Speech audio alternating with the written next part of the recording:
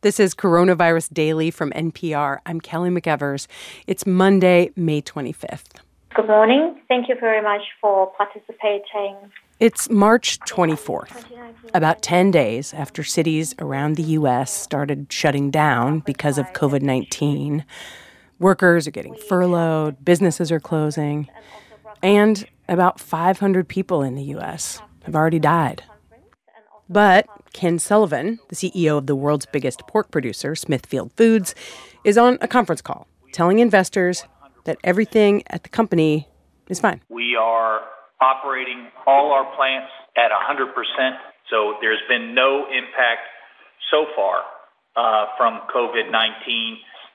What Sullivan is saying here is that despite all the warnings at that point that people in close contact with others could spread a potentially deadly disease, the business of putting people in plants to process pork is going forward because the government considers pork production essential. We have been asked to continue to run our operations at full speed. One investment analyst asks if Sullivan is worried that people won't show up to work.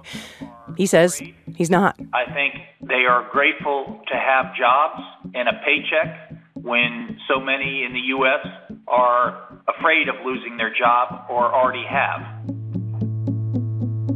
The risk is that employees get scared and therefore do not want to operate the plants. Still, he says he is not worried. So far, that has not been an issue. I don't really expect it to be an issue. But it turns out that same day, maybe even at the exact same moment Ken Sullivan was on that conference call, news was spreading through a Smithfield factory in Sioux Falls, South Dakota, from manager to manager and down the line of workers. The virus is here. Someone in the plant has tested positive. What happened next at this Smithfield factory eventually made national news because that one positive case, of course, turned into more cases. Then the situation got out of control in a way that seemed totally avoidable. And this massive facility that had been deemed essential was forced to make some major changes, which led us to ask, what or who is essential, really? This is a story we first told on the other podcast I host, NPR's Embedded, and it's a story we're bringing you here today. Tomorrow, we'll return with a regular episode.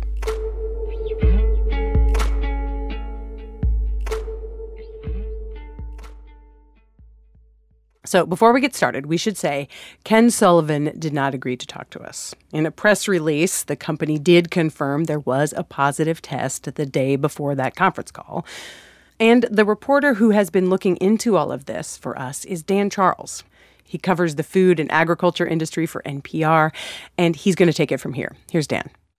Right around the time that Ken Sullivan was telling investors on that conference call that basically everything was fine, workers at the Smithfield plant in Sioux Falls, South Dakota were starting to think it's not fine. My mother would come home every day and she would tell me about how there were rumors that there were more people who were sick, that she was really worried about what was happening.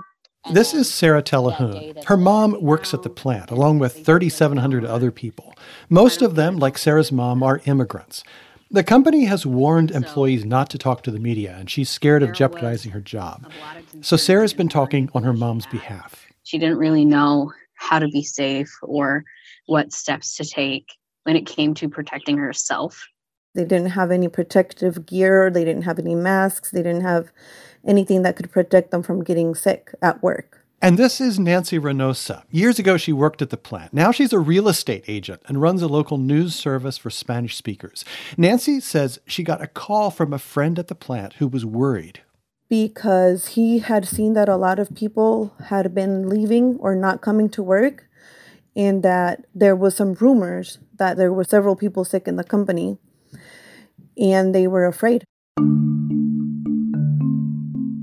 At first I said, you know what, I'm sure your company is doing everything they can to protect you. That was my first instinct, and that's what I told this person. Your company is doing what they can to protect you. But workers we spoke to said they weren't getting much information from the company. There was never a general announcement about how many people had gotten sick, how many were in quarantine, where they worked. Workers didn't know that the state health department was telling the plant's managers day by day which employees had gone to a clinic, tested positive. They just knew some people weren't showing up for work anymore. And what they did hear from the company, they say, felt like mixed messages. On the one hand, they saw signs on the walls at the plant saying, if you feel sick, stay home, take sick leave.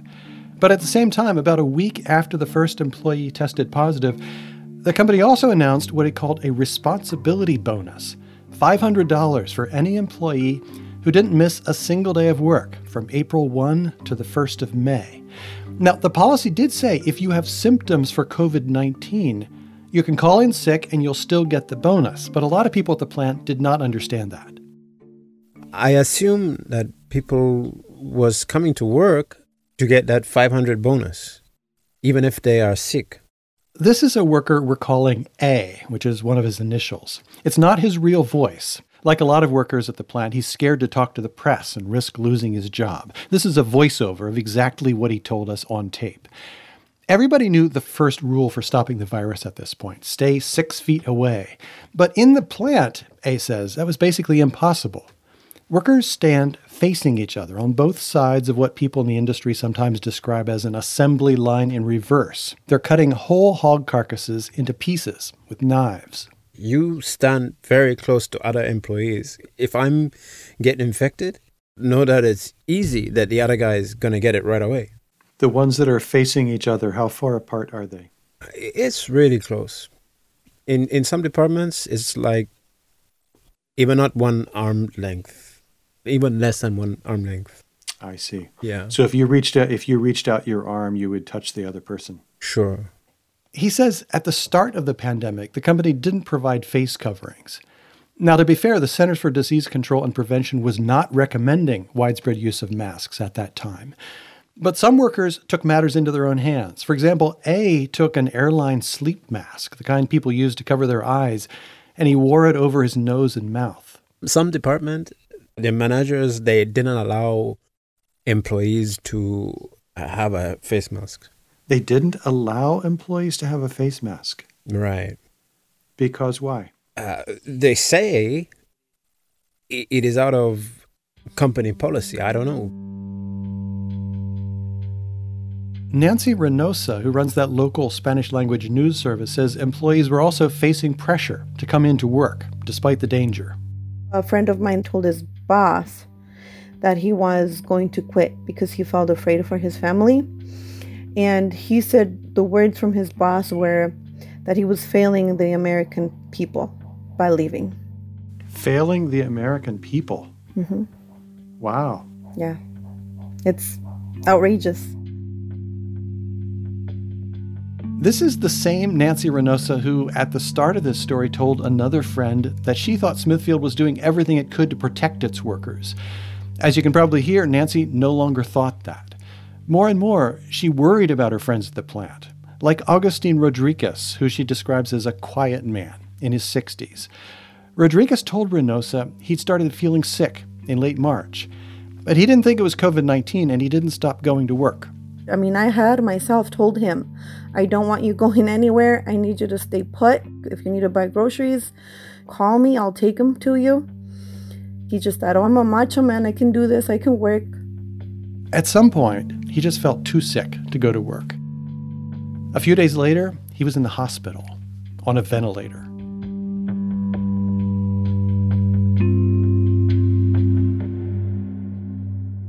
Almost 2 weeks after the first worker tested positive for the coronavirus, Smithfield was starting to ramp up protections.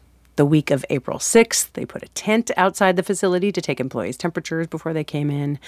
The local paper, the Argus Leader, reported that dozens of people had high temperatures and were sent home. They started distributing face shields and installing partitions to separate workers. But as Dan Charles found, that did not stop the virus. On the 8th of April, 2 weeks after the first Smithfield worker was reported sick with the coronavirus, a reporter named Kelly Volk from Kelloland TV was covering a state health department press conference about the virus. And she asked the Secretary of the Department of Health, Kim Malsom-Risdon, a question that Smithfield workers have been wondering about for 2 weeks. Can you say how many COVID cases are connected to the facility? That number has changed every day, and as of yesterday, there were over 80 cases connected to individuals working there. More than 80. It was about a fifth of all the cases in South Dakota. I said, I can't sit idly by. That is Paul TenHaken, the mayor of Sioux Falls. 42 years old, Republican. He's only been mayor for 2 years. I have to take some action, and in this case, some public action, to try and get this resolved. TenHaken made a call to one of the top guys at the Smithfield plant. He says the conversation got tense. The Smithfield managers felt like he was grandstanding, trying to paint them as villains. And so I had to make sure they knew, listen, this is just doing the right thing. And I'm in an incredibly difficult spot right now with the safety of my community. So the plant managers assured TenHaken that they were dealing with it. We've got a plan, they said. We're going to shut the plant down for 3 days, do a big cleanup. For TenHaken, this seemed like a good sign. The company was willing to close temporarily to protect worker safety. That may not sound like a big deal for an Arby's or something to close for 3 days, but this is 3,700 jobs, the third largest pork plant in the country. That's a big deal. And that you felt like, okay, they maybe they got it under control. I did, yeah. The worker we're calling A, though, he did not feel comforted by this news. I was laughing. You're not going to clean all those 8 floor or 10 floor by 3 days. You're not going to isolate who is sick. You're not going to do anything by those 3 days. Sarah Telehun, whose mom works at the plant, says she and some of her friends whose parents work there were scared and angry. But their parents didn't want to make waves or challenge the company. Every time we have a conversation with them, they say, don't worry about it, it's going to be okay. But Sarah wasn't so sure. Local activists like Nancy Reynosa felt the same way. They decided they needed to take action, plan a protest. They didn't think a 3-day pause was enough to protect the workers. They wanted a 14-day shutdown, long enough to get people tested, figure out how to make the plant safer. Thursday evening, the 9th of April, they all met up at Falls Park along the river. It had to be a socially distant protest, so they stayed in their cars, drove to the plant. They circled the parking lots and the towering buildings with the name Smithfield on top, filled with people working the evening shift. It brought tears to my eyes to see it was over 100 cars, and it was about a mile-long protest. And then we started to get phone calls from workers inside, and they were saying, thank you. We see you guys, thank you. They were inside the plant and they were calling out. They were looking out the windows and they were saying, thank you. Everybody here is saying thank you.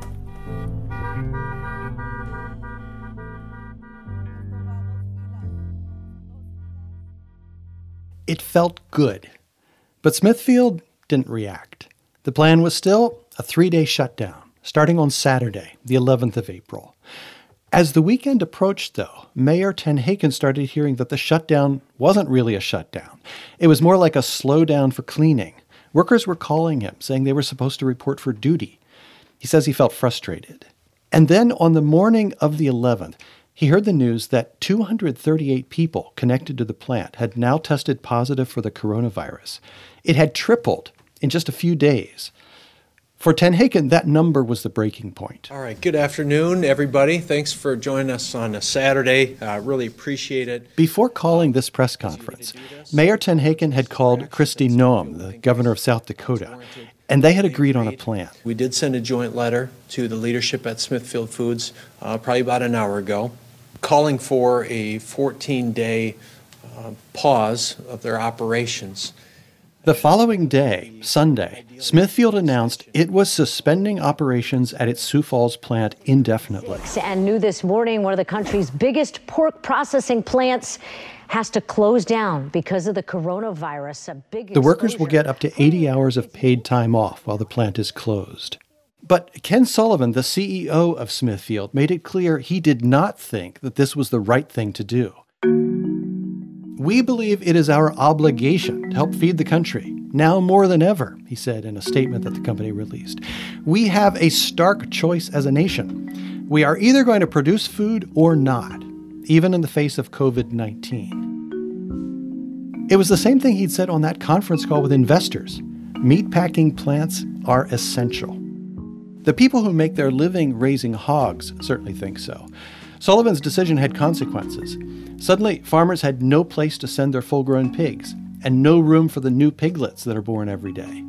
They let Mayor Tenhaken know they were not happy. I had a guy reach out to my office and he says, Mayor, you need to get that place open because I just had to euthanize 3,000 pigs and you can do the math on what that would cost. Over the past month, a bunch of other meatpacking plants also have been forced to suspend operations. Tyson plants in Iowa and Indiana, JBS plants in Colorado and Minnesota, a Cargill plant in Nebraska. Thousands of workers have gotten sick in these plants. More than 24 have died. One of those deaths was Nancy Reynosa's friend, Agustin Rodriguez, the man who got sick but tried to keep working. He was 64 years old. His widow, Angelita, told the local newspaper, the Argus Leader, "I lost him because of that horrible place." A second Smithfield worker, Craig Franken, died the following Sunday at age 61.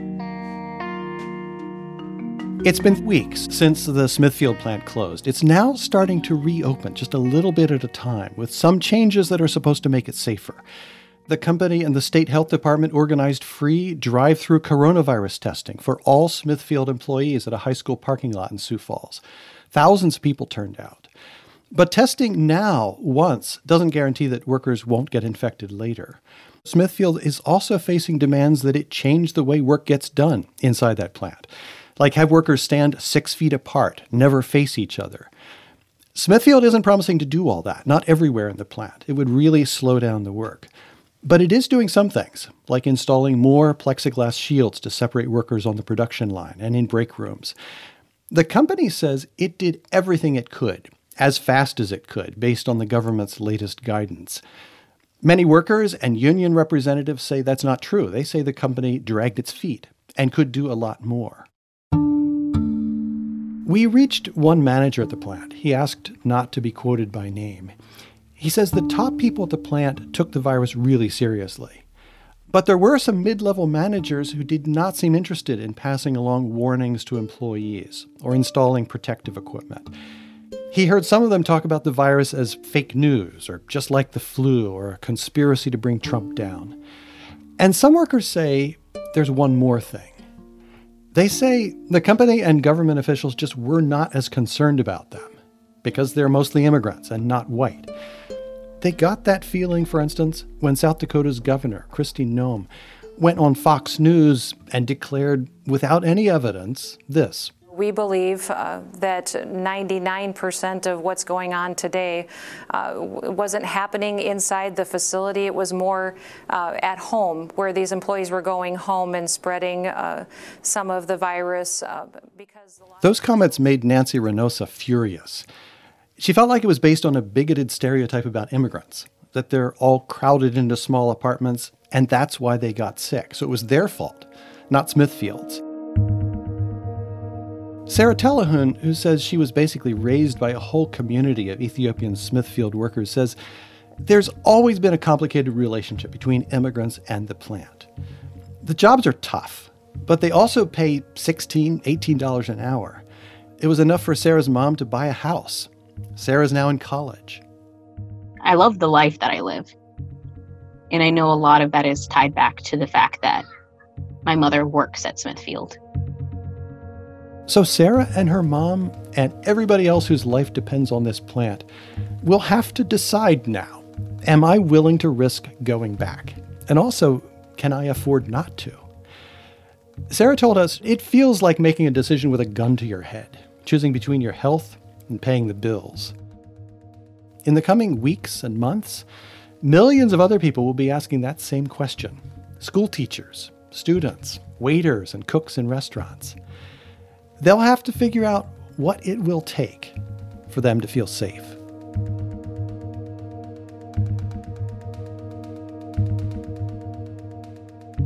As more and more people are tested for the coronavirus, the number of positive cases linked to the Smithfield plant in Sioux Falls keeps going up. As of May 7th, the South Dakota Department of Health says there are nearly 1,100 positive cases among Smithfield workers and their close contacts, like family members. As we mentioned, so far, 2 of those employees have died. This episode was reported by Dan Charles and Tom Dreisbach. It was produced by Tom. Editing from Lisa Pollock, Chris Benderev, and me. The voiceover of the man we called A came from Nyasha Hatendi. Some of the music was by Blue Dot Sessions. Thanks for listening to the Coronavirus Daily from NPR. We will be back with usual episodes tomorrow. I'm Kelly McEvers.